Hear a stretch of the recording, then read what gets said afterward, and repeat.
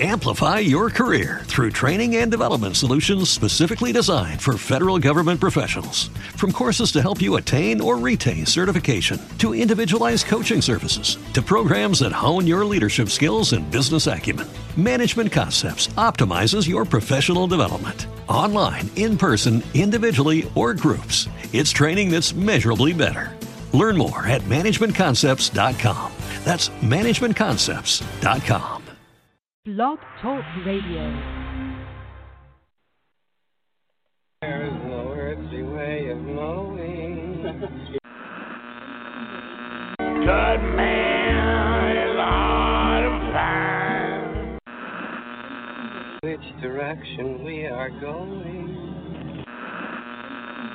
Directly El Camino. It would have been DWI.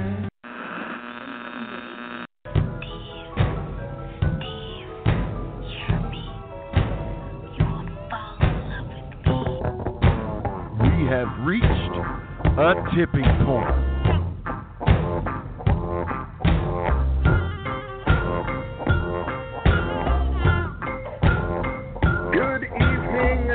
Good evening, ladies and gentlemen.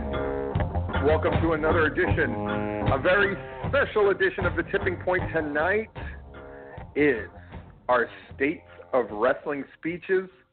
We have a number of people who are going to speak. 2 minutes or less, any topic, as long as it's loosely wrestling related, they want to talk about, and then we'll talk about their speech. And joining me in this endeavor of madness, as always, is Larry Goodman. How are you doing tonight, Larry? I'm doing fine. You know, last year when you came up with this idea, I certainly thought it was an endeavor of madness, and it turned out to be one of the best shows of the year. So who knew? You know, that it was that's the way it was gonna work out. So I'm looking forward to this. We've got an interesting crew of people calling in, and they'll be calling in from all over the place. We have one calling from the Everglades. We may have a person calling in from the Grand Canyon. So hopefully this all goes as planned. We either will have somewhere between 6 and 8. I've started to call them contestants, participants. Speakers. Yeah. It's gonna be great. I mean, you know, the original concept was to hear from people that we usually don't hear from, and to keep everybody to 2 minutes in order that they really just get to the heart of the issue, whatever the issue they feel is compelling enough to talk about for 2 minutes. Now, I think this year maybe people learned a little something from last year. Last year, the excuse of a number of people was, well, Aja, who went early, she kind of said what I was going to say. And I think this year people are going to make a sort of conscious effort to talk about things very different from one another. So I think in that way it's going to be very interesting. Like Tommy Pitts sort of warned me that, like, I'm not going to talk about what people think I'm going to talk about. Which I'm not quite sure what that means, but it certainly bodes something pretty remarkable, if nothing else. Yeah. Hey, so we got a few minutes here. I know we're going to talk about Impact Wrestling a little bit because you got some scoop on that. But I did see the movie The Invisible Man. Have you seen that yet? I have not. What did you think? Because, I mean, it's supposed to be part of Universal's Dark Universe, but apparently this movie, they were not going to shoehorn in with the rest of the disasters that have happened. They're going to treat it as its own entity. What did you think? Well, number one, Elizabeth Moss is a fantastic actress. Just fantastic. And her presence in this movie made a world of difference. The story itself, camera work was great. If you like being scared and shocked, there's plenty of that for you. I thought the story itself had some major holes in it, some major logical flaws that made it hard to suspend disbelief with what they did with the story. So I guess it depends. Like if you're into that like horror flick stuff, and there's a couple like real shocker things in there. So. A mixed bag, but yeah, to see a great performance, Elizabeth Moss, wonderful, just wonderful. I'm curious to see it. Certainly, I went to Onward, the new Pixar thing with the kids, and I was a little worried. With Pixar, it's like 90 to 95% of the movies that they've put out are brilliant, but then that 5 or 10% that aren't brilliant are terrible. And I was afraid. I'm like, am I walking into Cars 2? Am I walking into The Good Dinosaur, or am I walking into something like Up? And I got to say, definitely the latter. It was beautiful. The story of the two brothers was great, and the relationship they had with their father. I mean, one of my kids, the older kid, she says, I cried through like a third of that movie. It was incredible, and it really was. It was just an amazing experience. A reminder of how good movies could be as well, because often a lot of them are pretty terrible. But I'm excited about Invisible Man. It's right up my alley, so I definitely want to check that out. It's creepy, and there's some real good special effects, and overall I liked it. But like I say, the story was some logical holes for somebody who's in mental health when they're portraying someone as crazy, and she did a great job of it. Some of the things they said were like, oh no, it wouldn't work like that. That's not what would happen. So I just couldn't get past that. But the most discouraging thing to me was the previews for the other movies. We were up in Chattanooga at the Majestic Theater, which is a wonderful theater. Okay. But there's so little that looked interesting to me. No wonder these theaters are just dying. This was the opening weekend, Saturday night, and I couldn't resist. I had to count the house. There was like 30 people for the primetime showing on Saturday night. I know the box office, and that film did the best box office of any film that opening weekend, the weekend of the 28th, 29th. But there was 30 people in there. They got these big ass theaters. I think what they need to do is to get Chris Nelms to manage the theater, because then that 30 can turn into 140, and then they'll be okay. Well, speaking of numbers, you had some numbers on Impact. Yeah, let's talk about Impact. So one of my laments, in the full disclosure, number 49 that came out yesterday, was people weren't really talking about Impact, and it was there in Atlanta. Like, certainly the boys had no interest in going. I mean, the raucous party that happened at AEW did not happen at Impact, safe to say. And, all I could see was some scattered pictures, and then they had like a sort of like a spoiler summary, Kiera Hogan beat Rosemary, blah, beat blah, but there was nothing in detail. And but somebody messaged me privately and said, this is what I've heard, that they had 250 each night, and most of that was papered.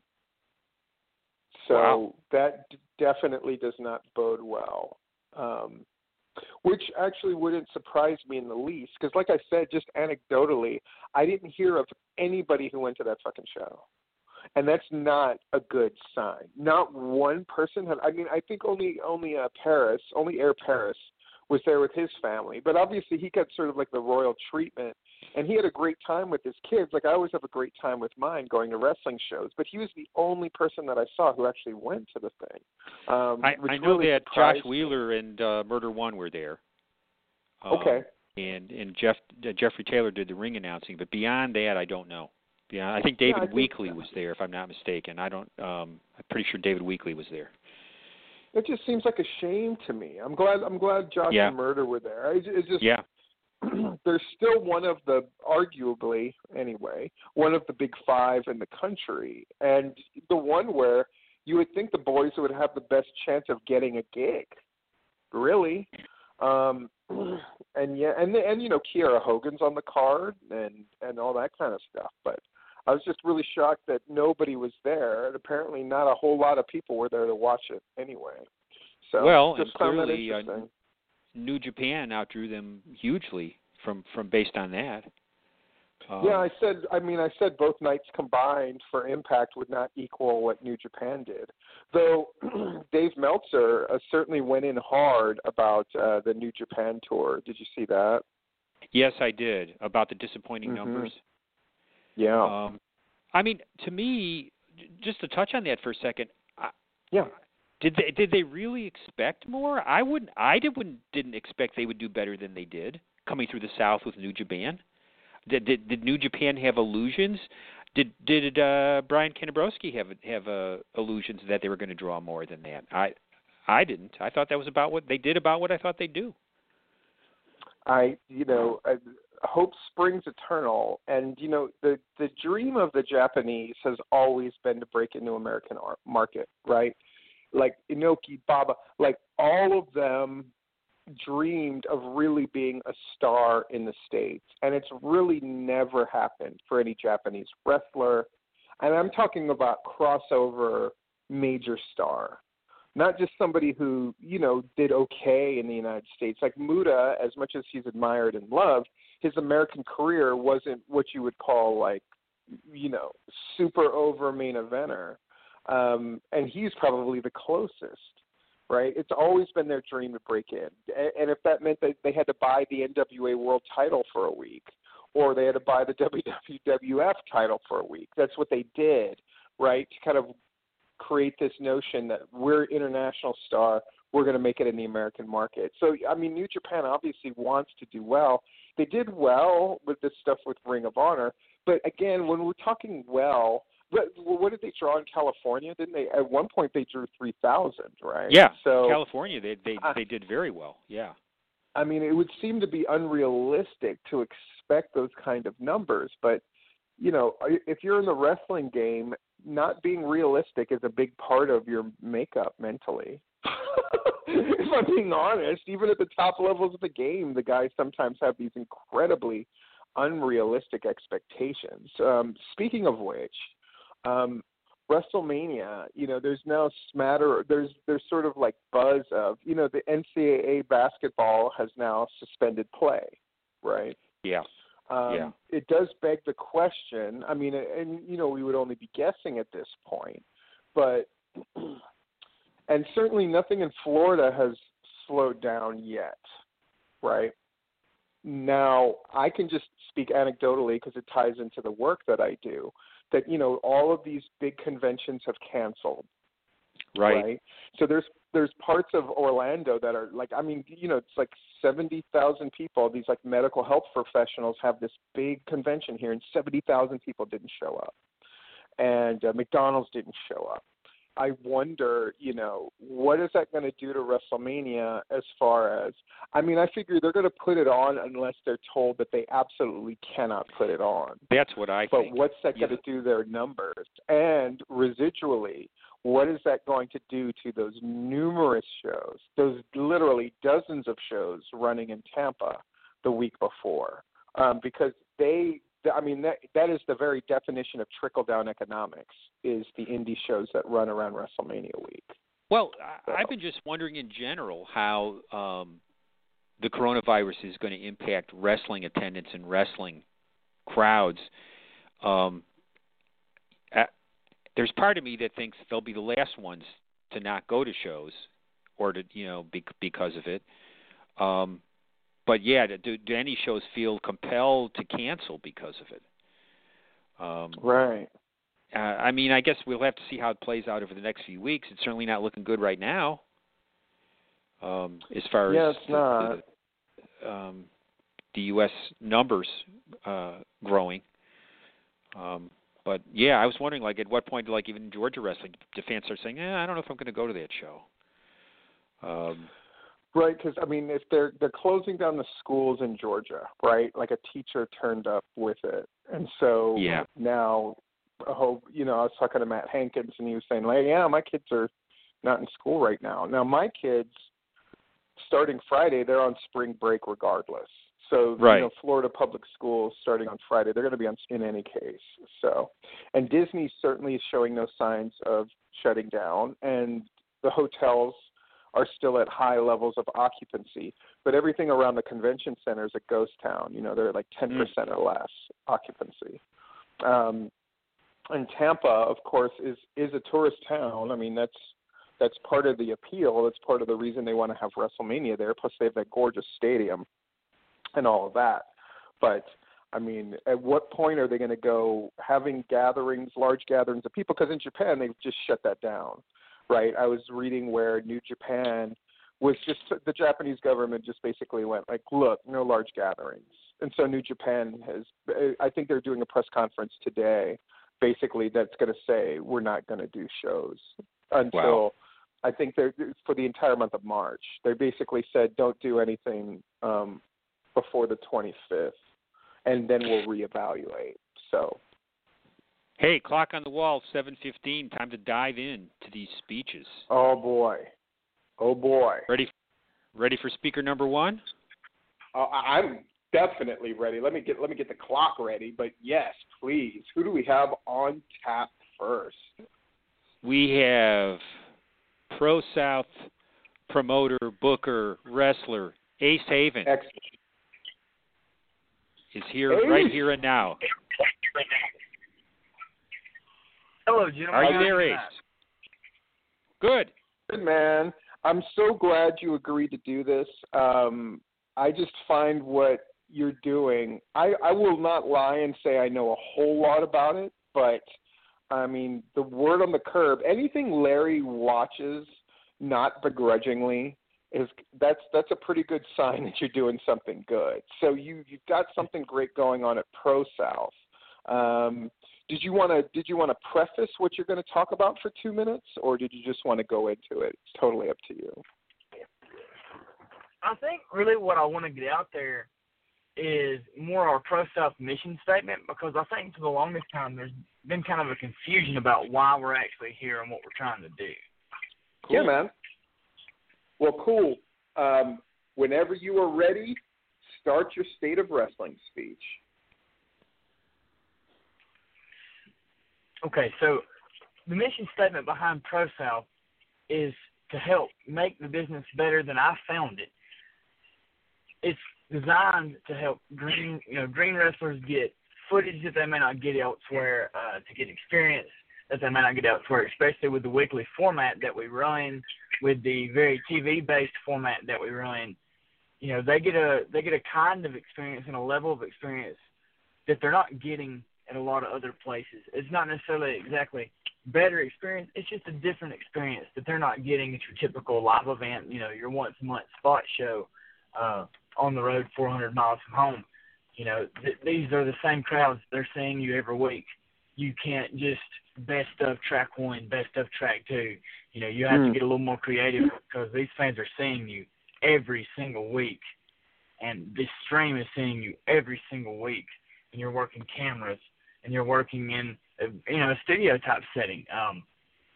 And thankfully we have such great veterans like Huckabee and Jeter, and people like that have been coming in and really putting the focus on the young guys and really giving back. And it's made me feel good to see, because when I was coming in, it wasn't as much like that. And I know that wasn't that long ago, but it's changed vastly just since I've got in. I don't know what that's at. Do I have time left, Steve?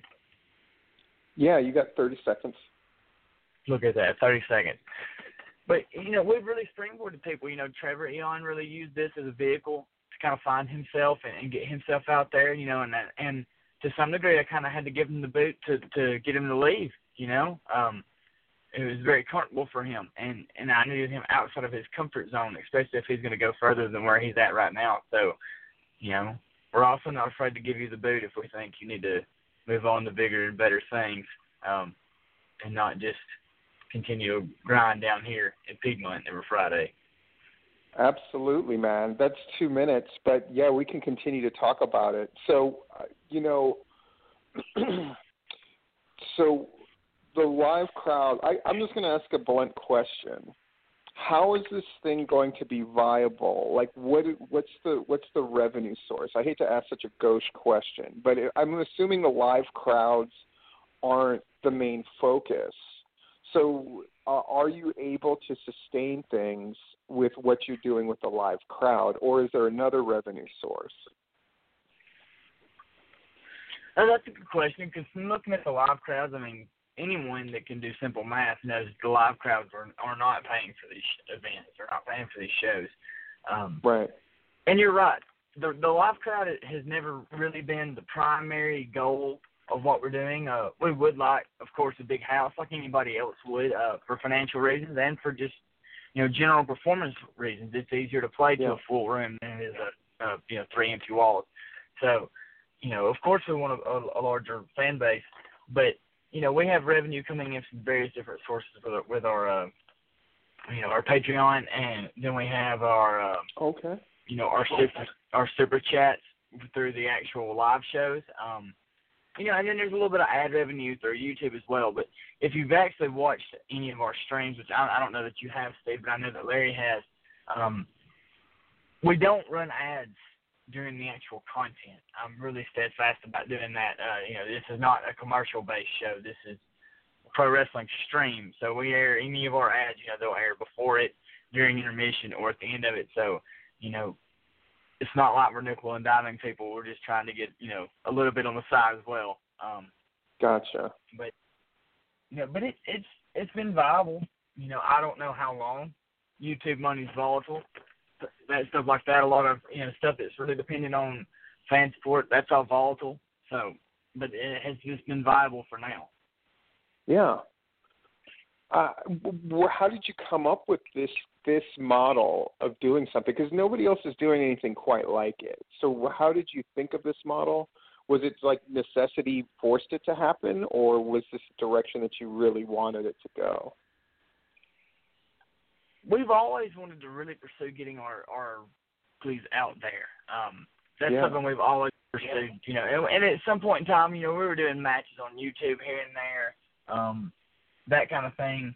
But we got into a deal with another internet streaming, I don't want to call it a channel, but I guess, company, an internet streaming company. We got into a deal with them, a little local one around here, and we're doing really good numbers on that. But then they kind of screwed us in the back end of that when it came to money and airing things and placement. So we dipped on them after about 6 episodes, but the numbers were so good, I wanted to continue streaming in some form. So we moved to Facebook first because we had some success doing Facebook Live. So we did that, and that did okay numbers, but it didn't do the same numbers as, streaming on the local company. So we starting to pursue YouTube after that. And it's been a fun little ride for us. It took us a little bit to hit all the marks that we had to hit on YouTube to get our content featured. But we had a lot of great communities working with us in that, a lot of Discord servers, some Reddit groups, really reached out and tried to kind of think outside the box a little bit on that. Yeah. Yeah, I got to say, we'll have to go to the next person soon, but, you're going at it, you're doing your own thing. The thing that I'm excited about is hearing about what a good booker you've become. I think it's one of those things where Pro South has become yours, and you're definitely making the run. And if you've got a group of the boys that are steadfast believers in what you're doing, that's already a great foundation to try to make them. So, that tells me a lot about who you are and how the guys believe in what you're doing. And Ace, I've got more questions, but let's do that in a more in-depth interview because I'm curious about some of the things, your ideas about the way you book things there. It's very intriguing to me the way you do things there. But I guess we're going to have to do that at another time. But thanks for kicking us off, Ace, and best of luck with everything, and congratulations on the success that you're having at different promotions all around Georgia and with Pro South, man. Just great stuff. Absolutely. Thank you. I'd love to come back on there whenever you're ready. Let's do it. Absolutely.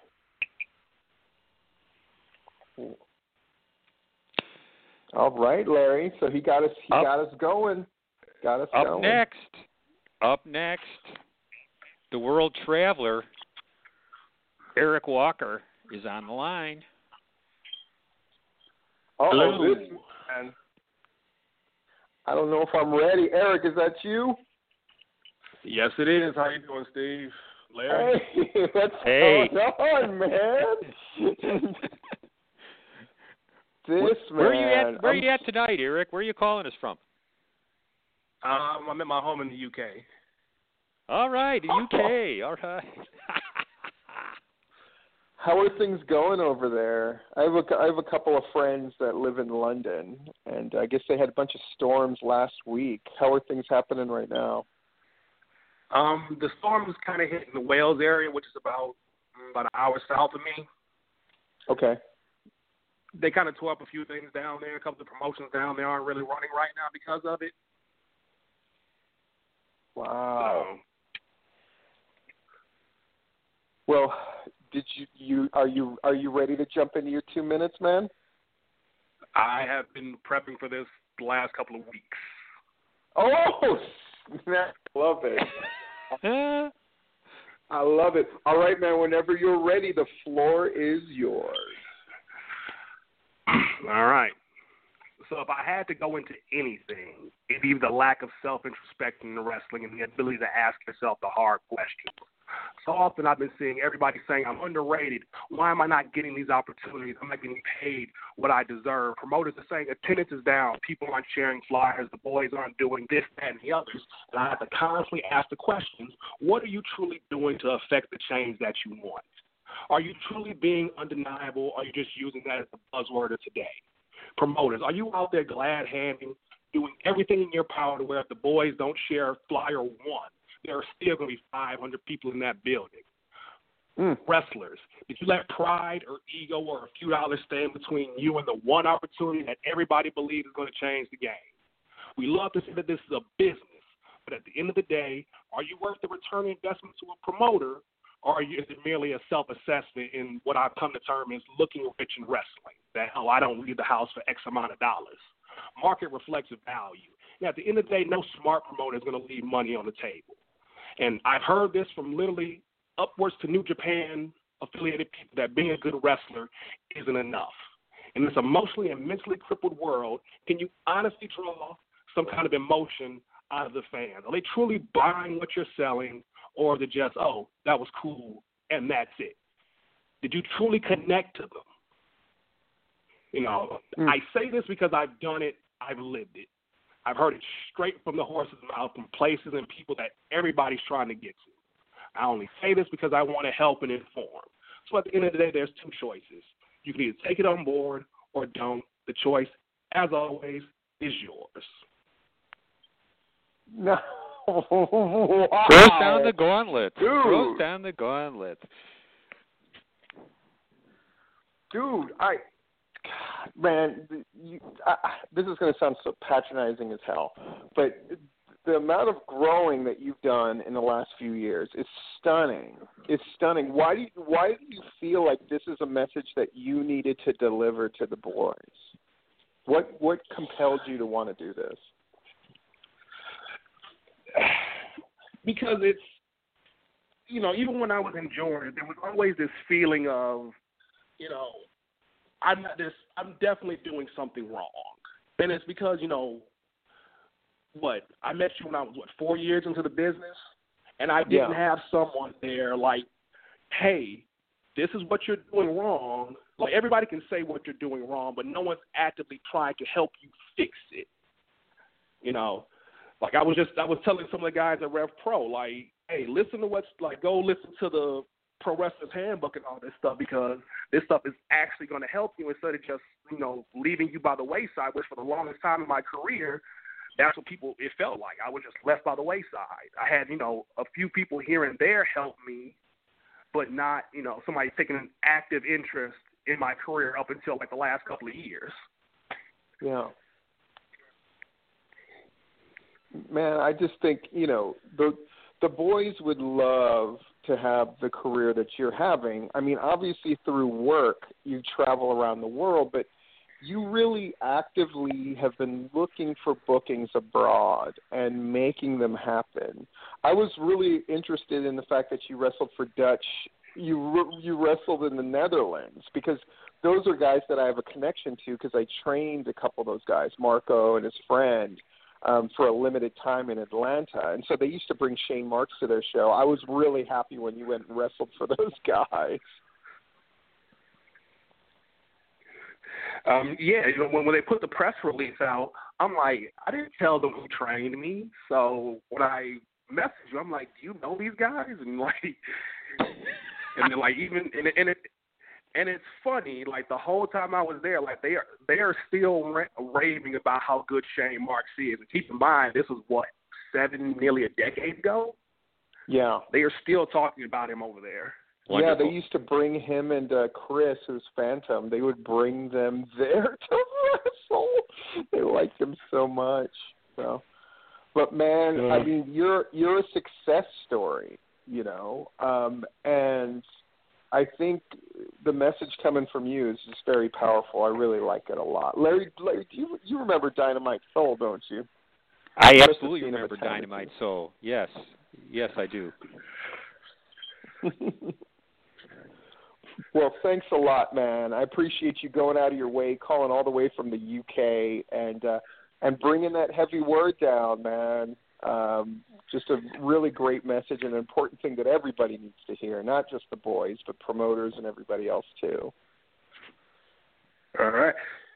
I mean, keep it up. Trust me when I say I got a lot more. So, you know, if next week, you know, another tipping point maybe. Another one who wants to come back. Yeah, man. At some point, we got to have you on and talk about all the places that you've wrestled and the differences of all the places that you've been abroad. I want to hear about some of these countries you've been in and what your experience has been like. So it's another one we have to come back to for a more in-depth interview. Thanks a lot, man. Absolutely. Thank you, Eric. Thank you, guys. I do got to do a little promotional. Oh yeah. Real quick, if you don't mind. Go ahead.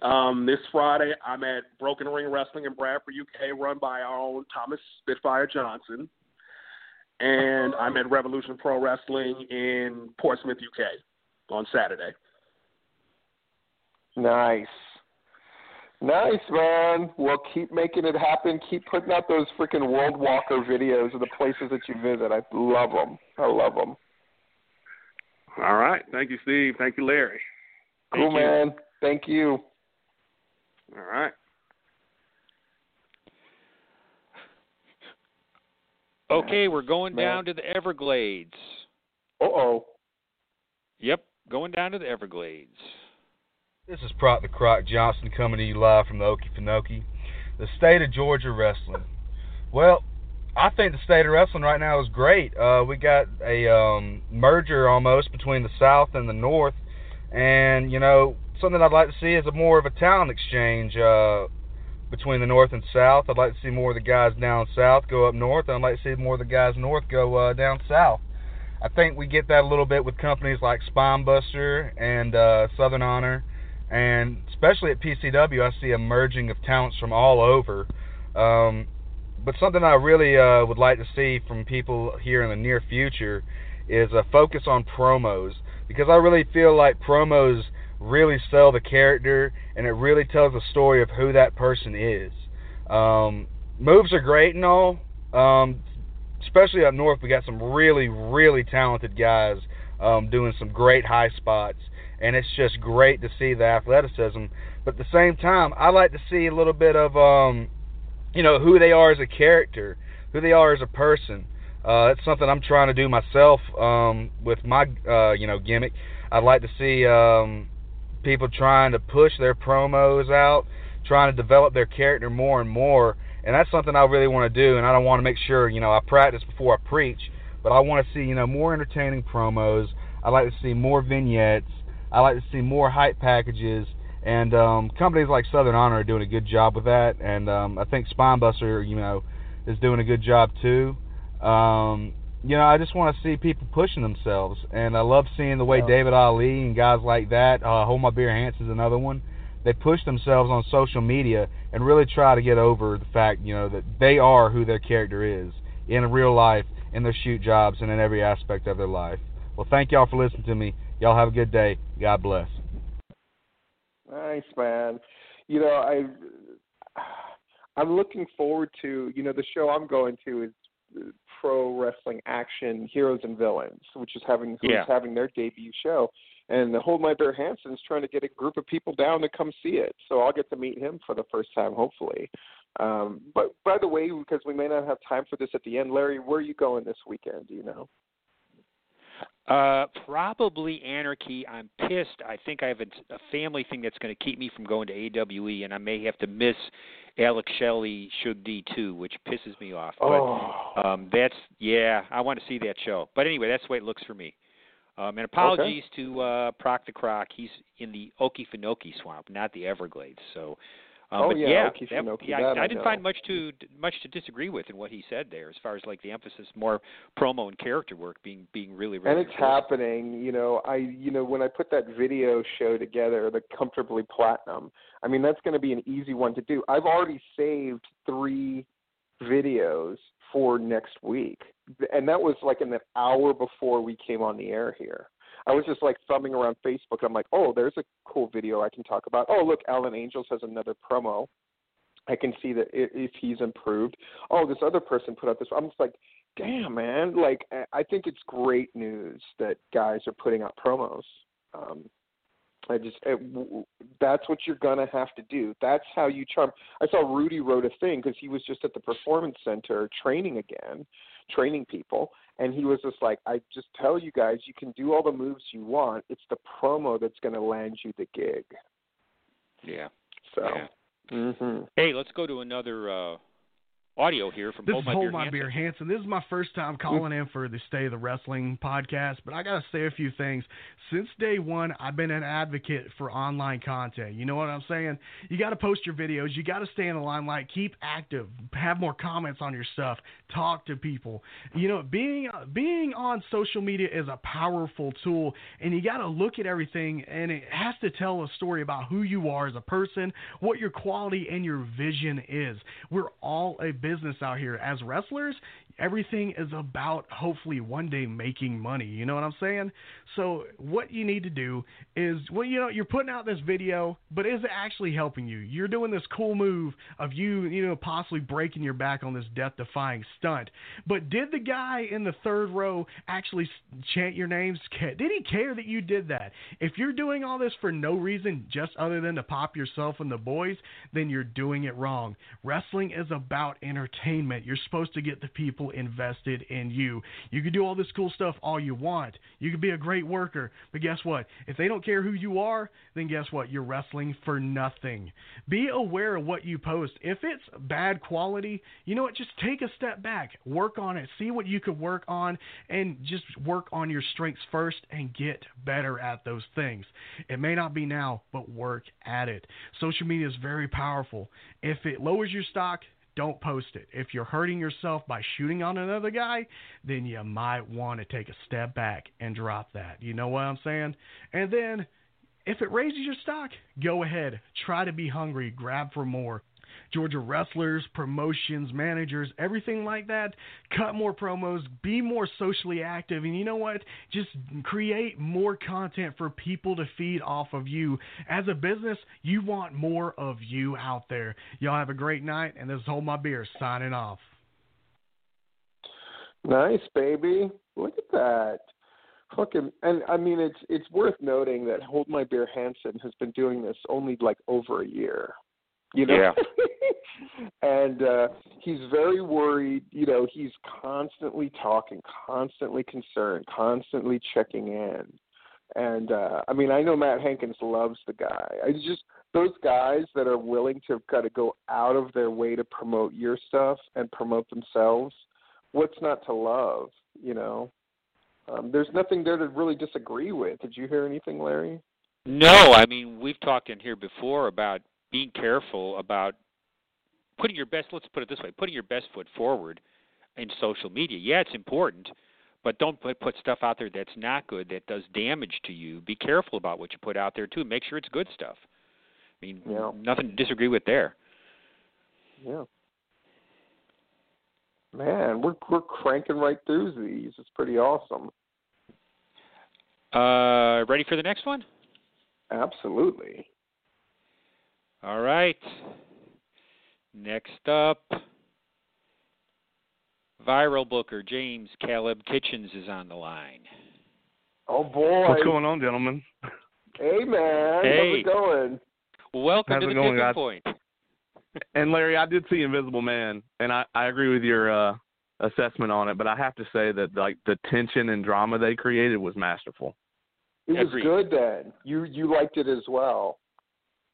Yeah, I liked. I mean, it's like Larry said, the plot had some holes in it, but I mean, like the environment that they created, the tension they were able to create, and like Elizabeth Moss's acting, it was fantastic. I was worried, because when they, this dark universe thing that they try to do with like the Mummy and stuff, it was just god awful. And I'm glad that they sort of treated this thing as its own entity and just try to put out the best movie that they could. Certainly the posters and the promotional stuff for it I thought were really effective. Me and the kids go to the movies a lot, and that was one of their favorite posters to pose next to, was the Invisible Man one. So it's awesome. Yeah, I'm not normally a jump scares kind of guy, but I liked it. So cool. Well, man, are you ready to go? Did you want to preface what you're going to talk about? It's your show. I'm ready. I mean, of course, I'm going to promote Viral Pro, but I'm going to throw some shade in the process. So. Oh no!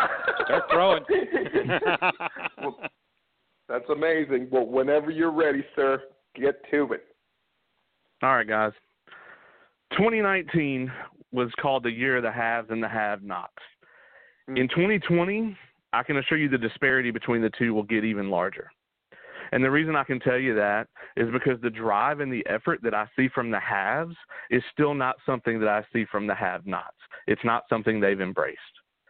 And it's not about money, because there are money marks out there booking shows all the time, and those shows just don't draw, especially not consistently. Now, the Georgia wrestling scene is a microcosm, and I'll give the folks listening a chance to Google that, is a microcosm for the national wrestling scene as a whole. And what I mean by that is that the overall business, the overall pie is not getting any bigger. But the fans and the money, they can and do shift around. And Viral Pro is about to put on the 4 biggest shows we've ever put on, and that's starting with Undeniable on April 18th. We just announced Chip Day versus Matt Sells for that show today, and I've got 5 more matches that could be show stealers in the chamber. So in short, if you're running a promotion, especially in East Georgia, I am coming to drink your fucking milkshake. Oh, my God. You can't go wrong with There Will Be Blood. Oh, my God. James, if I could, you have different kind of promoting styles, right? And Georgia has traditionally, and Larry can back this up or he can disagree with me, but I think the overall attitude of the promoters of old was good old boy, get along, aw shucks, sort of playing the role. But now we have a sort of a new breed of promoter. I think not that you're necessarily the promoter for Viral, but you're definitely a guy who speaks on their behalf a lot. I think you, Gary Lamb, and to an extent Josh Wheeler are not sort of like get along good old boys, right? Right. Not one of you fit that mold in the slightest. Do you think that do you think you guys are the forerunner of how it's going to be? Or at least the ones that are achieving success, or do you think you guys are just anomalies in this whole thing? Well, I think you're definitely seeing a changing of the guard statewide in various different places. And I also think, too, though, that a lot of that, like in hindsight of the, hey, everybody needs to, like, work together crowd, I mean, the people that are saying that are never the A-plus show, right? It's always, I want to work with a bigger promotion so I can jump on their coattails kind of thing. If the A-plus shows really got together and had a super show, and I'm not advocating for that because people will run wild with that, but if that really happened, I mean, those same people saying promotions should work together would complain about it. That's probably true. I mean, you guys, since your inception, have it's been fire and blood, right? I mean, fighting with Bushido, fighting with PWX. Do you think those things slowed down your growth or actually helped you? Well, I'll be honest. The fighting with Bushido didn't help us at all, right? I mean, honestly, me just saying their name on social media was more promotion than their promoters willing to give them, right? So I think that definitely slowed us down, and I'll accept responsibility for that because a lot of that's on me. The fight with PWX, though, is very public, and I think maybe helped us a little bit because, I mean, in my opinion, I think we just kind of leapfrogged them in that process. Yeah, I think they were regarded as, I mean, you know, it's the old first day of prison thing, right? And they were the biggest bitch in the yard, right? And you like, right. I mean, you guys kind of unapologetically smashed them in the mouth, and to the point where, I mean, when I heard about the billboard thing where people were putting up billboards for viral shows right next to PWX's like home base and all that kind of stuff, I remember thinking like, wow, you know, it felt very throwback in a weird way of when wrestling promotions were like really in your face, and you know, and Gary Lamb has long advocated that, you know, I'm here to be fucking number one, and no. He's been saying that since day one, and you know, he always focused on an enemy, which used to be GPW, and now I don't know if he has one, but. Yeah, I mean, I think that's a very answer. What's ahead for viral? I mean, your goal is to be number one, but is there any other goals? Well, you know, right now it's not the best time to have the catchphrase "get infected," right? But we definitely do have some big goals. You know, we've got our second Garden City Classic coming up, which is basically our return to Augusta. So I want to make that a big show. I want to hit 500 this year. You know, we were in the 450 range last year for a couple of shows. Both of those shows had, you know, major national talents on them, you know, Christopher Daniels, James Storm. I'd like to hit 500 without using a national name, just, you know, have people come to see the brand Viral Pro and the talent that we use on a regular basis. That's the long-term goal for me for 2020 right now. Cool. Cool, man. Well, thank you so much for coming on, man. Great job. Thanks for having me, guys. Yeah, thanks a lot.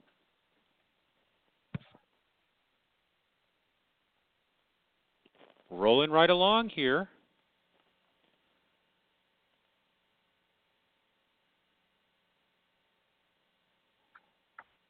Sorry about that. Ready? That's okay. That's okay. I had a little slight technical glitch, but we're ready now for the next participant. Pro Wrestling Circuit promoter Tommy Too Much is on the line. Awesome. Hello, fellas. Hey, Tommy, how are you? Well, I'm Cadillacing and tracking. You know, you were the one person that I specifically requested, and the reason is I think you're doing something very different at Pro Wrestling Circuit, and you've always been a guy who's just not afraid to throw your voice out there. I think in a day and age where people are very mindful of what they say to a fault, honestly, you're not that guy. So I mean, you implied that you were going to talk about something that I would not expect. So, I mean, whenever you're ready, you can just jump into it. The 2 minutes, it's all yours. So, well, from listening to the other guys, this is just basically opinions, right? Whatever. So, and it sounded to me like the title was "The State of Georgia Wrestling," right? Right. Am I correct with that? It's the well, okay. Yeah, I'll start. It's the State of Wrestling speech. Yes. All right, well, I'm going to call this Tommy Too Much's State of Georgia Wrestling from a fan point of view. Number one, if I can sell marijuana in the stands, so can the fans. So if you draw 200 people on your first show and the parents don't bring their kids back, don't guess why they didn't show up. You know why. Number two, if bookers and promoters don't know how to keep workers in the back while there is a match taking place, come to Pro Wrestling Circuit on March 28th, and they'll show you how to do it. Number three, if you have to say things like motherfucker, fuck you, suck my dick, you fucking cunt, you fucking fat bitch, you need to get back in the training ring and learn how to actually get over the wrestling way. Number four, wrestlers should focus more on entertaining the paid fans instead of their two friends sitting in the back on a chair watching a 22-inch monitor waiting to see if they're able to get all their shit in. They got to do better. Number five, if a wrestling reporter states that a show was bad, but the 275 people in the fans enjoyed it. Was the show really bad? Wrestling reporters report opinions. They have preferences. They have their favorites. They should work off the fans' response. Number 6, why are people so worried about which old-timers are going to be in the WWE Hall of Fame? You want to know what needs to be in the WWE Hall of Fame? Finishing maneuvers. Why? Because you don't see them anymore. Guys the size of Ace Haven are out there kicking out of maneuvers that should put someone the size of AJ Steele on his ass because they're too manly to get pinned. However, they're not too manly to take a roll-up. They need to do better. Number 7, Stone Cold Steve Austin was the only wrestler that looked cool at a wrestling show walking around with a beer in your hand. None of you people are Stone Cold Steve Austin. Number 8, if your first match, your third match, your fifth match all have the same type of spot that your main event has, did you really have a main event?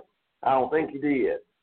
Number 9, a wrestling match is not what happens from bell to bell. It's what happens from the moment they see you, the fraction of a second they see you, until the very end that you pass back through the curtain. Remember that. Everything you do out there matters. Number 10, Simon Thurman should have been Performer of the Year, period.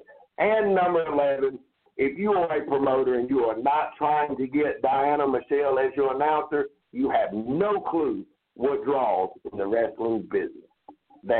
There's my 2 minutes. Damn. That was awesome. Damn. That was absolutely awesome. I gotta say. Tommy, is it safe to say this is the kind of thing that you talk about with people who are close to you in the wrestling business? Is this the kind of discussions that you guys have? I don't give a damn if they're close to me or not. That's things like that. I say what I feel. So, I mean, it's my opinions in wrestling. I think most people like to say that they think that the wrestling business is the best that it's ever been. Well, I disagree. I don't think wrestling is nowhere near what it was in the late 80s and 90s. I just don't. I mean, there's just too much out there that people can see, you know.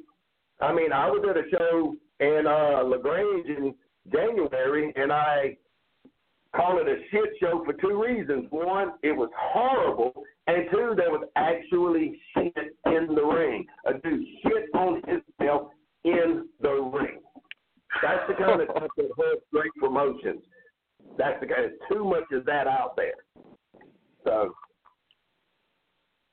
So obviously with Pro Wrestling Circuit, I mean, Pro Wrestling Circuit seems to be your laboratory, right? You're getting to run it the way that you want it. You're getting to be in control. It seems like financially you guys have got a good head on your shoulders. What's the number one thing everybody can learn from Pro Wrestling Circuit right now? That the fans are the most important part of your show, not your friends, not your mama. My mama pays her money to get her ass in my show. So does my daddy, and my grandmama wasn't pushing up ages, I'd make her ass pay too. But you also have to make sure they get their money's worth. You have to interact with these fans. These wrestling shows don't have a red light. We have fans.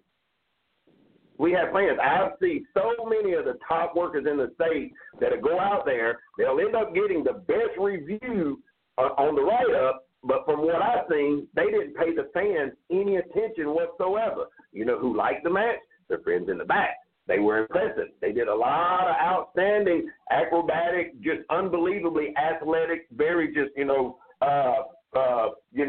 just energy-busting maneuvers out there. It was amazing. But it looked like the first match, and it looked like the second match, and nobody paid a single attention to the fans, not one. Saturday night, I went out there and I said 2 words to one person, and the dude ended up throwing a chair at me, jumped around, and tried to jump on me, and my 2 words was, yo mama.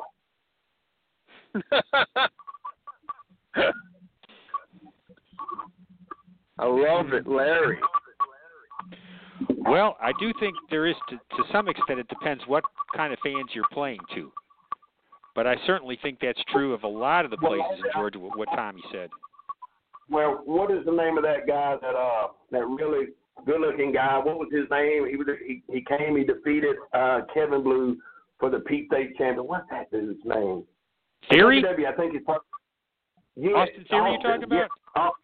Right. Now, Austin Theory can walk to an Anarchy show, and they love him to death up there, but when he walked his ass out at Peach State, they gave him a golf clap. It took him 3 months. So you're right. You have to know your audience. It took him 3 months to get a reaction from them Peach State fans because Peach State fans are storyline-based crowd. I like to call it the young and the wrestling. If you're not doing the storyline like young and the wrestling, you know, now Anarchy, they don't care about storylines, but they want you to get up there and go through 12 tables on fire with glasses as long as you do 9 perfect flips before you land on your feet, you know. But that you got to know your crowd. I don't think I could be successful in Anarchy. I don't think I could be successful, but I could go to Peach State, bend over, point to my ass, tell a fan your mama, and they hate my guts. Yeah, I mean, I think you are talking about difference in regional differences, and I think Middle Georgia is more similar to West Georgia in that way in terms of what works. Which like wouldn't work clearly like at an AWE show. No, it would not. You have to know your audience. The Walmart lovers of Thomaston, Georgia, I don't think an Anarchy show would work well down here. So these Dollar General loving, that's all we got down here. Dollar Generals and wrestling. That's it. And as soon as we can get Steele's fat ass from running their shows down here, bringing in Tommy Rich's knows who's having ass, we'll be good. But that's okay. Nice, man. Well, thank you so much. You certainly brought it, and fucking the list was amazing. And, you know, you're giving people a lot to think about and talk about, and that's what this is all about. So I thank you. You are welcome. Anytime, just let me know because you know I don't really listen, so you kind of have to let me know if you want to like come back on. So you got it, man. Will do. Thanks a lot, Tommy. Well, the way I look at it is if I know what everybody else is doing, then none of my ideas are original.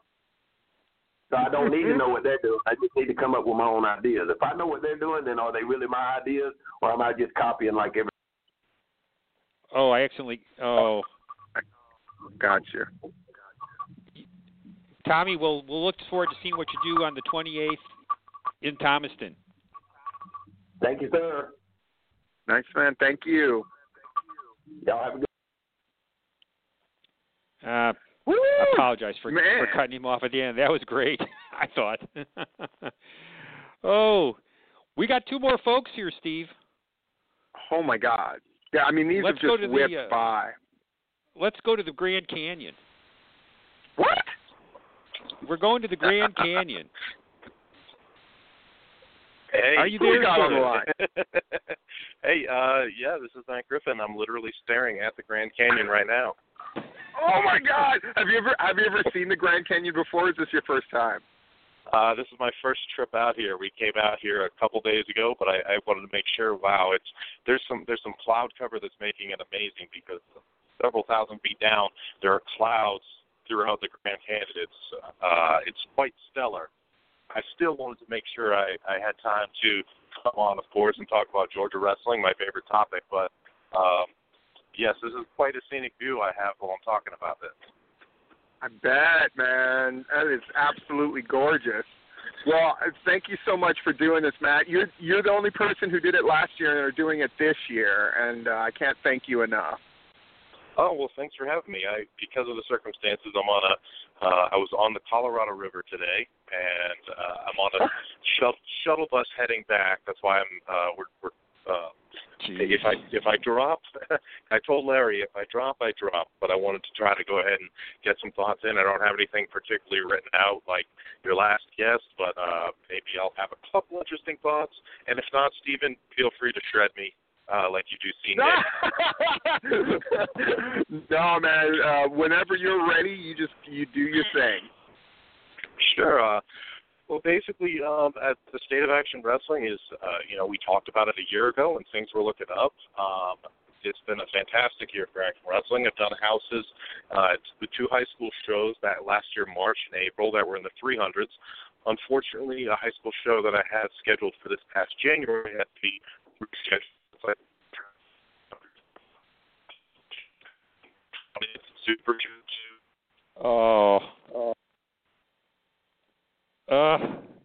He's gone. He's gone from the Grand Canyon. Maybe we'll get him back. Maybe we will, but I gotta say, Larry, have you seen the Grand Canyon before? I've done the Grand Canyon, the length of it in a rafting trip. It was tremendous, absolutely tremendous. I remember going wherever I was in the country during Thanksgiving. A friend of mine would always come to wherever I was. If it was in Mississippi, then we tour around the South. And then when I first got to Colorado, he came there, and we just went all over the Southeast. And I remember being, the word sublime means to be awed by the magnificence and size of nature. That's what sublime means. And I really knew the definition of that word when I saw the Grand Canyon. If you've never seen it, go fucking see it, people. Like, it's really one of those things. It makes you feel humble and also incredibly empowered all at the same time. It's truly a magnificent sight. It's amazing. And if you can go down it in a raft, even better. That's an incredible experience from the beginning to end, because of the climate changes, the temperature changes. It's something else. So, we've got our plug for the Grand Canyon. Yeah. And no, we don't have Matt back, but we do have one more contestant, one more participant. Yes, sir. The Incredible Huck. He's here. Oh boy. Oh man. Oh, saving the most controversial for last, aren't we? Yeah, I mean, Larry kind of worked out the order. I don't think it's a coincidence that you are last, my friend. I think that was a very deliberate choice. And with that brings a lot of expectation, but I don't think you would have it any other way, right? Well, let's burn this Mickey Ficky to the ground, then, Steve. Well, whenever you're ready to go, you just let me know and you just let her rip. All right, 2 minutes starting now. Yes, sir. Dear Georgia Wrestling, what happened to you? You used to be so beautiful. Even when there was the Charlotte Coliseum and the Greensboro Coliseum, there was always the Omni. Georgia Wrestling, before there was Crockett Promotions based in Charlotte, there was Georgia Championship Wrestling. In Georgia, you were always the leader when it came to wrestling outside of New York. You was always the influencer. From the days of Georgia Championship Wrestling to the days of Wildside, Rampage, all of these things. At one point, you couldn't make it to the next level of wrestling if you didn't stop through Georgia. And somewhere along the way, Georgia, when I say Georgia, I mean not just the promoters, but I'm specifically speaking to the wrestlers. You started drinking your own fucking Kool-Aid. You started thinking that because you were the trendsetters, because everybody wanted to come to Georgia, you got lackadaisical. You started becoming lazy, and you just started taking things for granted. Now, I do know that there are so many Georgia wrestlers, and so many people that's come through Georgia on a national scene. You have Priscilla Kelly, and you have Kiera Hogan, and you have so many other great wrestlers that have come through Georgia. And at one point, when AWE had started this whole trend of Southern Strong Style, I started noticing in my travels that people were mocking what was going on in Georgia wrestling. People started wrestling like they were from Georgia. People wanted to have Georgia Strong Style matches. And now, for some reason, Georgia, you've lost your way. Get back to being hungry. Get back to showing that you have a point to prove. Stop letting people come in from California and New York and the Midwest. Stop letting them come in and dictate what happens, not only in the Southeast, but specifically in Georgia. Let them know that you are better than them. Let them know that you are the stars and that you are doing them a favor by coming into this great state, allowing people like myself and Joe Black to come here and develop as wrestlers and to leave better than when we first came in. There we go. 2 minutes, 11 seconds.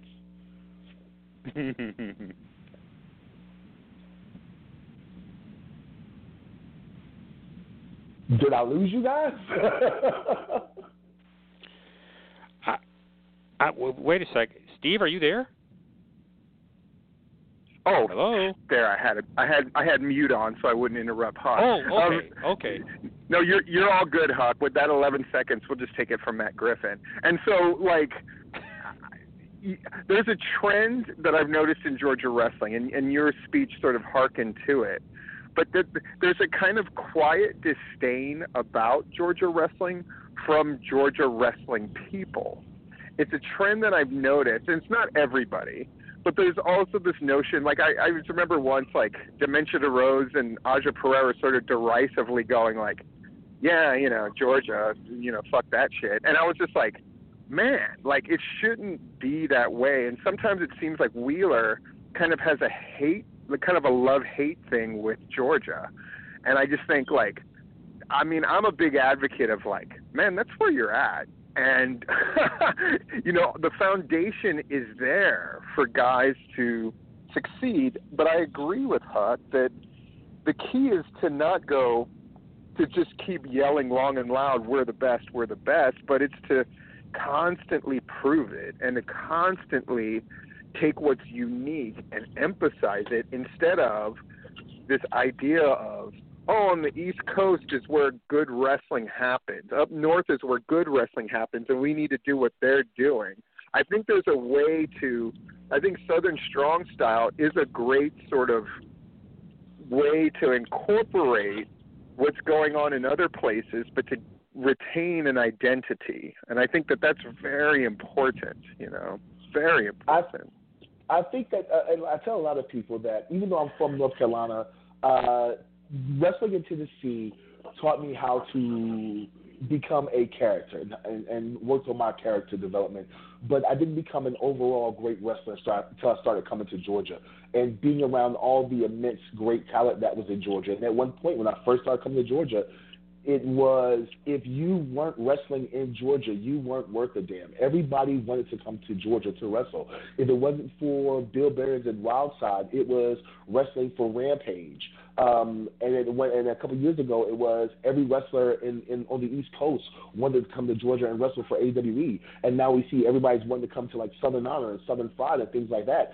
But in the process of all these people trying to come in, I feel like Georgia wrestling and Georgia wrestlers in particular have lost their identity, and they've started believing that just because they're from Georgia, they consider themselves the best, and they don't work as hard to create a niche that Georgia wrestling specifically had at one point. I remember when I was growing up, Georgia Championship Wrestling and by default Crockett Promotions, that wrestling was real, and then everything in WWE was fake. And Georgia wrestling has always been known for being the territory where real men and real women wrestled at. And I think that Georgia wrestling has lost its way. Do you think, Huck, that Georgia has as good or better homegrown talent than Tennessee or North Carolina, or is that hard to judge? Oh no, I would definitely say if you go pound for pound, I think that there's more talent in Georgia. And it's bad, and I hate to admit this because I'm a Carolina guy, but and I will always love my state. But I will say that with very few exceptions, Georgia wrestlers overall are better. But it's because Georgia used to have such a great identity. I think the problem now is that Georgia wrestling, like I said in my speech, is that Georgia wrestling is starting to let people come from other areas and let them dictate what is Georgia wrestling instead of having people come into Georgia and acclimate themselves to a Georgia style. Back in the territory days, you didn't go to Memphis and work a New York style. You had to learn to work a Memphis style. If you went to New York, you couldn't work how they worked in Oregon. You couldn't work the Oregon territory style. You had to work a New York style. And I think that at one point, when you came to Georgia, you had to work a Georgia wrestling style. And people are now coming into Georgia, and they're not working this style. And that's why you start seeing older wrestlers or more veteran wrestlers like Tommy Too Much and Simon Sermon and a lot of other veteran wrestlers seeming very bitter about it because they remember the identity that was Georgia wrestling, and they're starting to see Georgia wrestling lose its identity. Yeah, I mean, Huck, you have a big thing at Southern Honor, right? I sort of pointed this out. Like, you lost at the last show, but you immediately, in my opinion, like, got your heat back And then, now there's the challenge of Logan Creed, right? You got to wrestle Logan Creed to get into the tournament. And you immediately just change gears. I mean, obviously, you're at the top of your game right now, right? And Joe, I think, has come along where he's at the top of his game. At least that's what it feels like. Hell, he may get even better. Do you feel like you're at the ground level, right? You're seeing all of this. Do you feel like there's a movement towards the guys pushing themselves to get better and being competitive with things like promos and all that?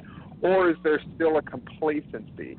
Because, you address complacency in your speech, but do you see signs that it's perhaps getting better, or do you just see it as, man, we need a total 180 with how things are going?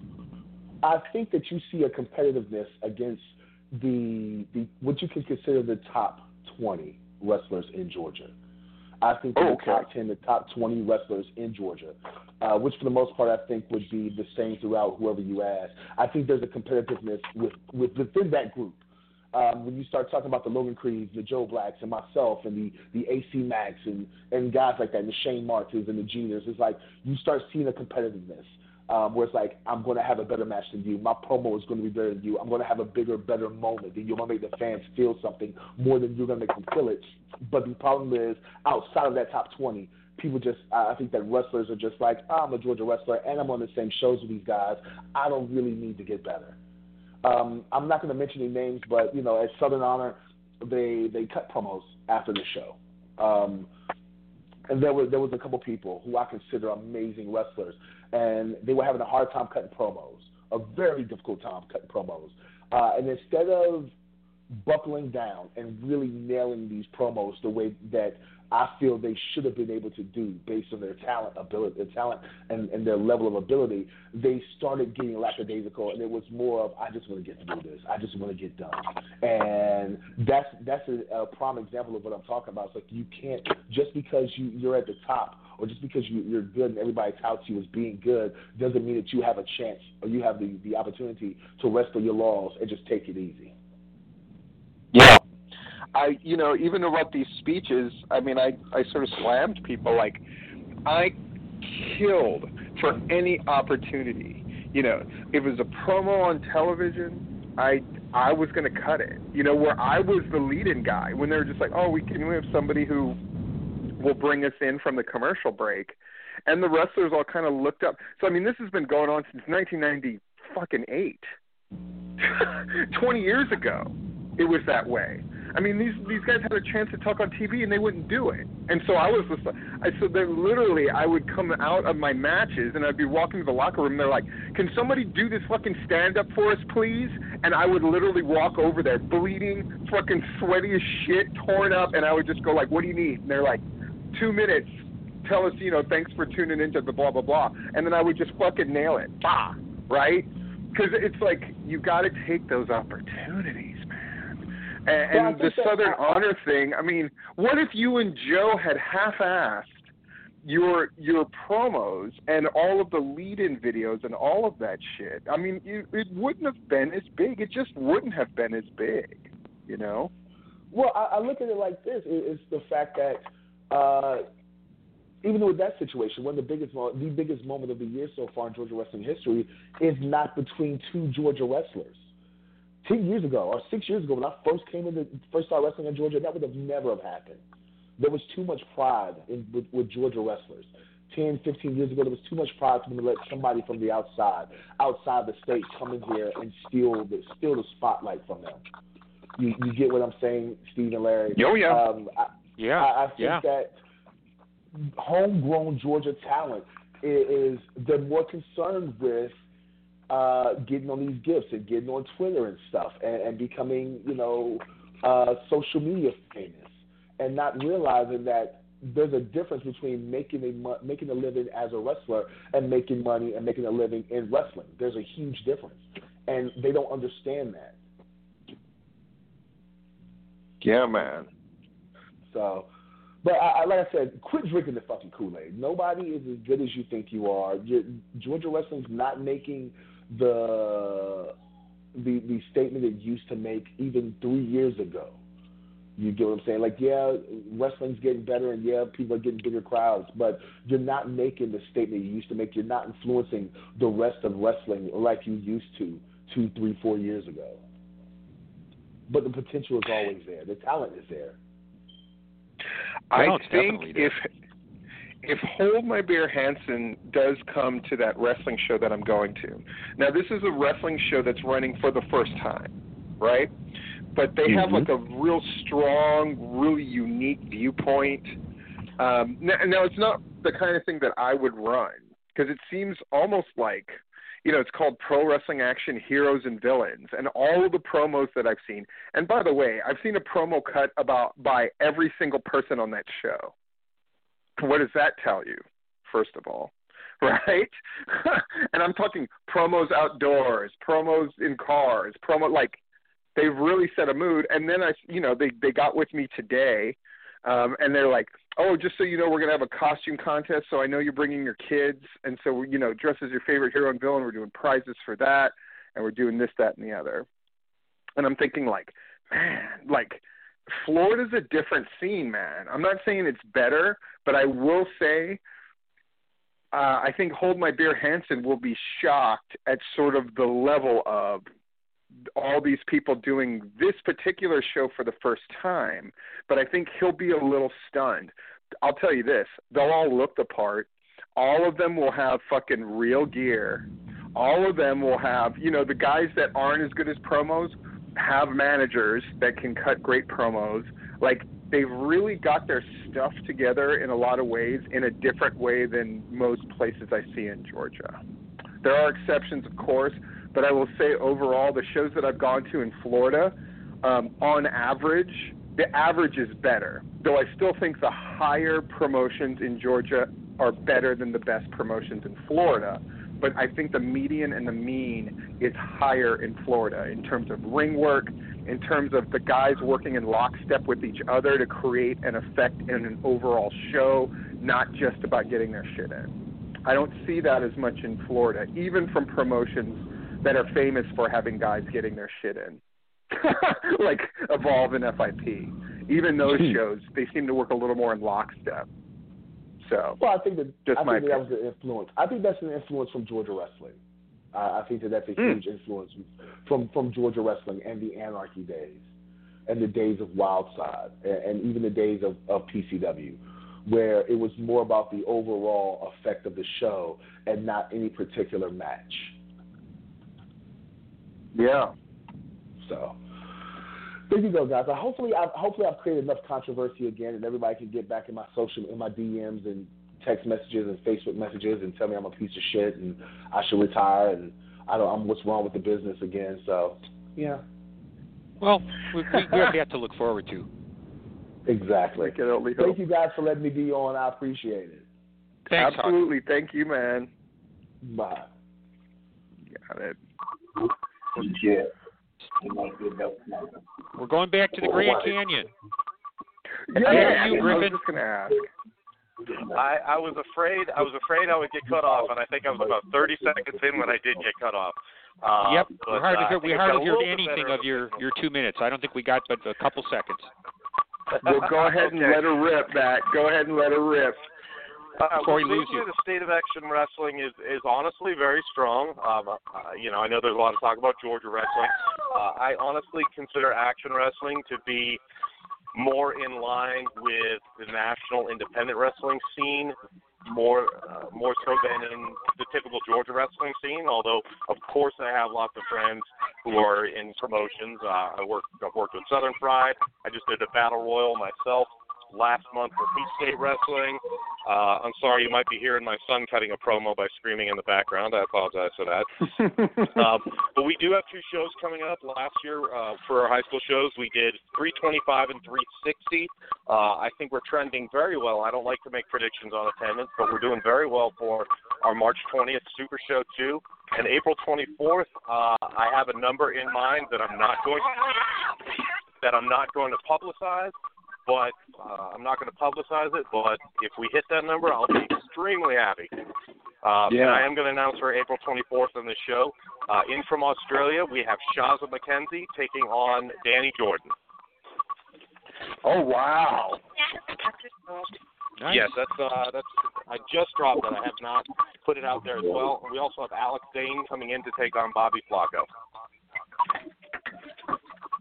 Nice, man. Yeah, and that's Matt, I think just in short, I think the thing with wrestling is I don't think that it's a long-term thing telling everybody in the business to screw off and go on your own. I think there's a lot more longevity in working together.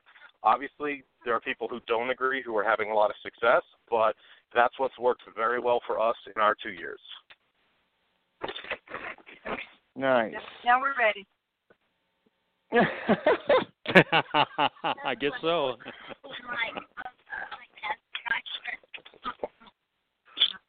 All right, so I missed, unfortunately, I didn't get to hear a lot of the early callers in. I wish I had, but what Huck was talking about was interesting. I heard most of Tommy Too Much's speech was interesting, so it looks like you'll have an interesting post-show.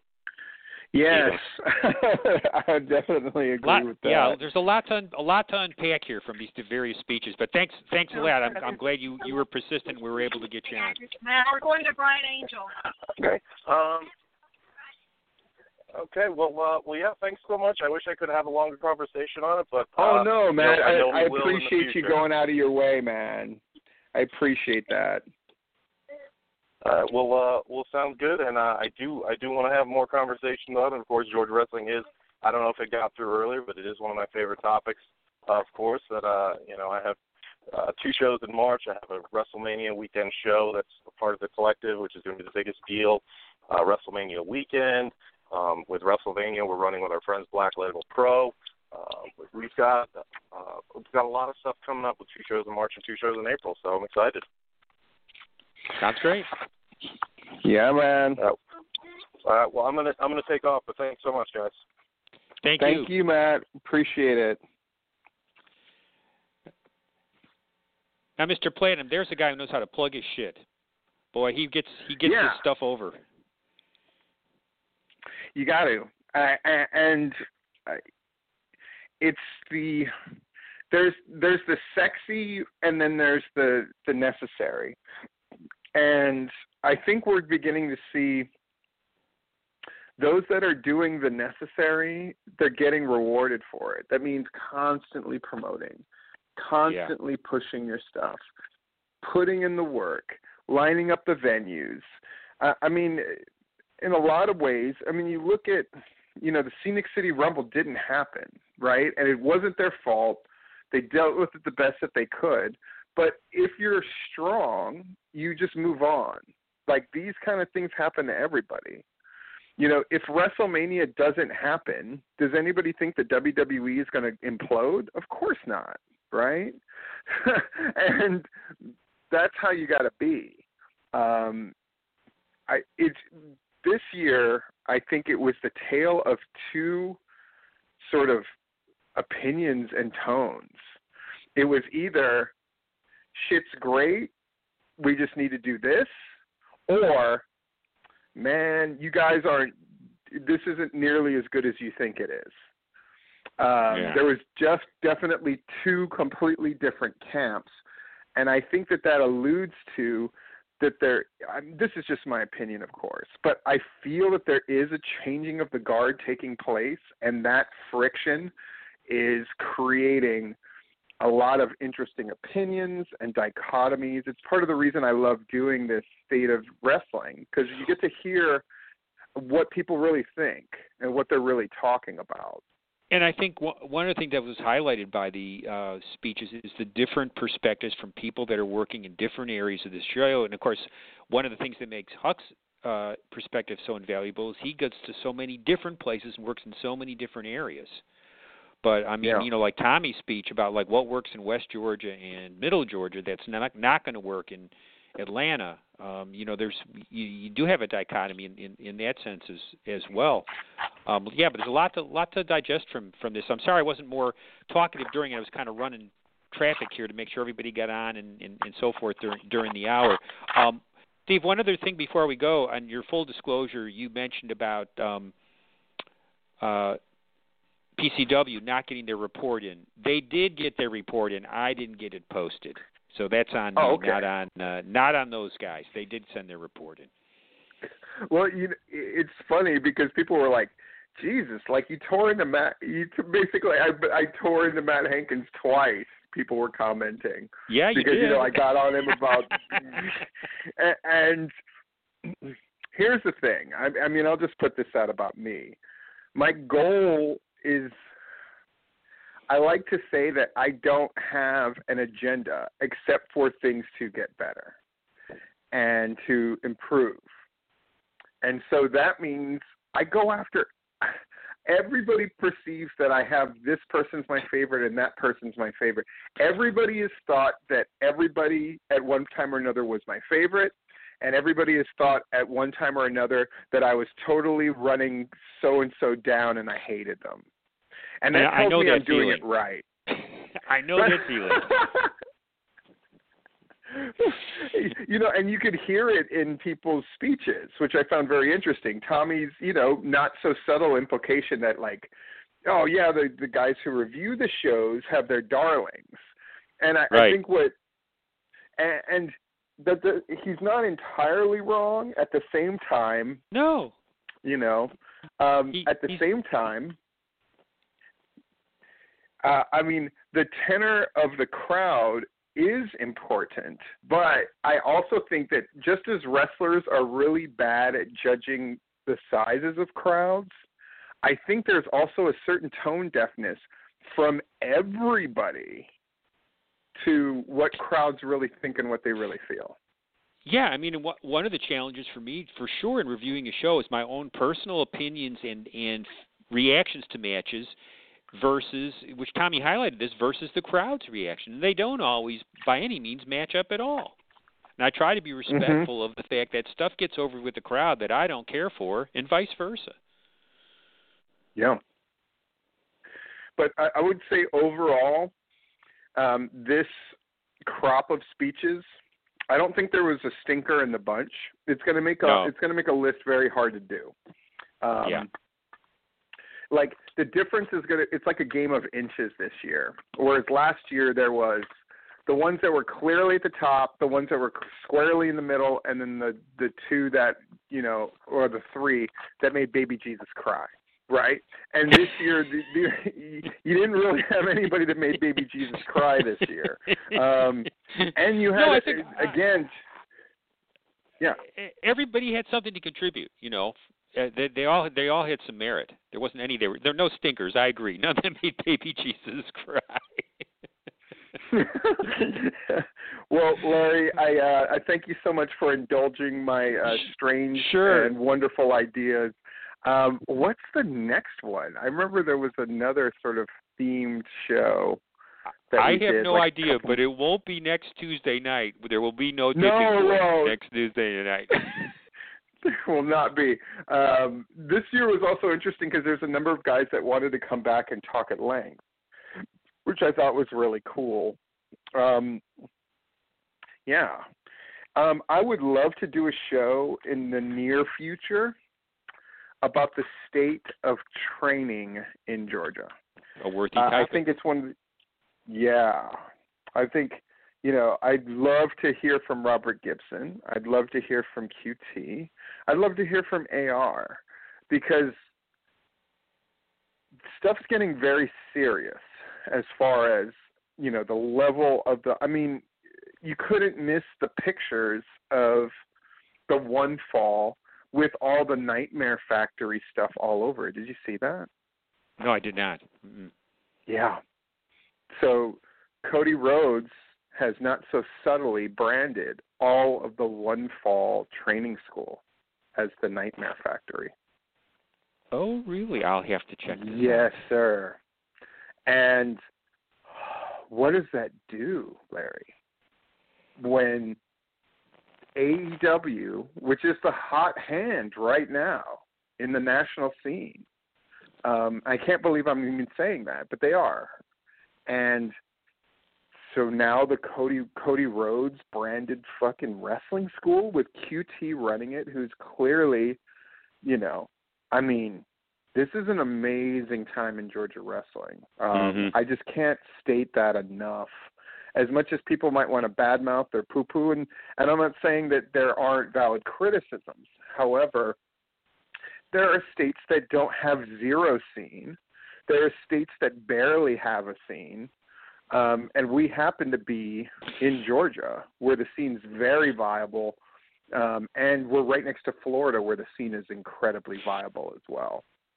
Well, hey, Steve, one thing that what you just said triggered to me is thanking, and you mentioned it on your video, thanking Logan Frazier and Rob for these reviews and all the stuff that's coming in, and the quality of what their reviews and stuff is just fantastic. I mean, I can't thank them enough for what they're contributing.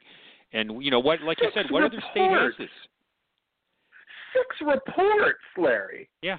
I mean, you did one. You were the front of the bowling pins. Like, you did the one. Right. Logan did 2. Rob did 3, and now he's putting out videos where he's talking about the shows that he attended, and then the shows coming up. So now I don't have to try to cover that shit, which I'm happy to not do. And we have an offer from Joe Brown from the Suplexes and Microphones podcast.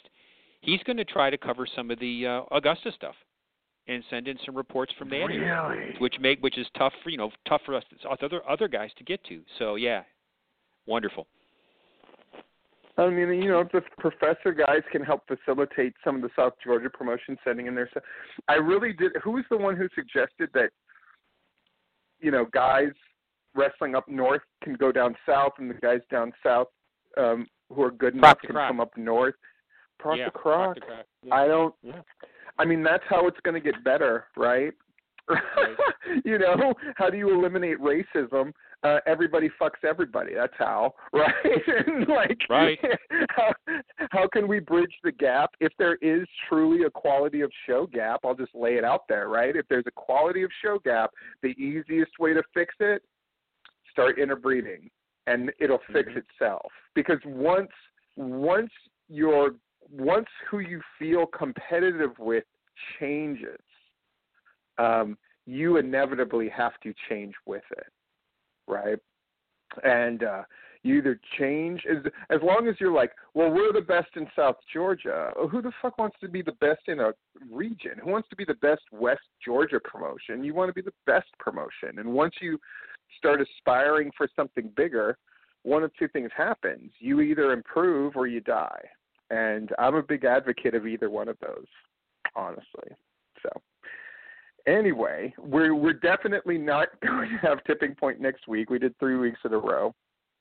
We'll see what 2 weeks from tonight brings.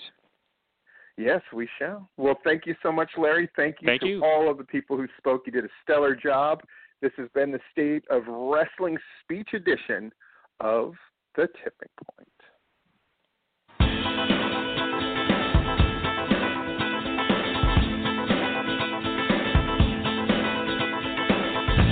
We thank you for listening to this broadcast, a production brought to you by the GWH Radio Network. Stay tuned to GeorgiaWrestlingHistory.com for the latest information on upcoming events and more. As always, we thank you for your continued support.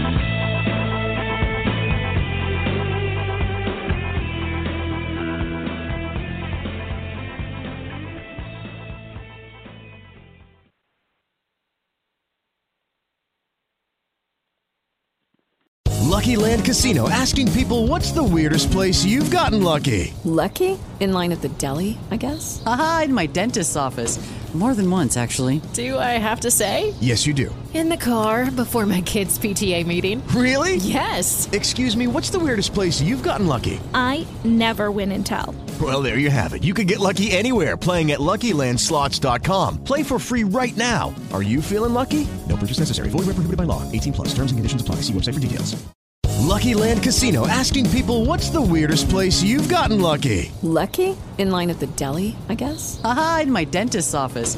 More than once, actually. Do I have to say? Yes, you do. In the car before my kids' PTA meeting. Really? Yes. Excuse me, what's the weirdest place you've gotten lucky? I never win and tell. Well, there you have it. You can get lucky anywhere, playing at LuckyLandSlots.com. Play for free right now. Are you feeling lucky? No purchase necessary. Void where prohibited by law. 18+. Terms and conditions apply. See website for details.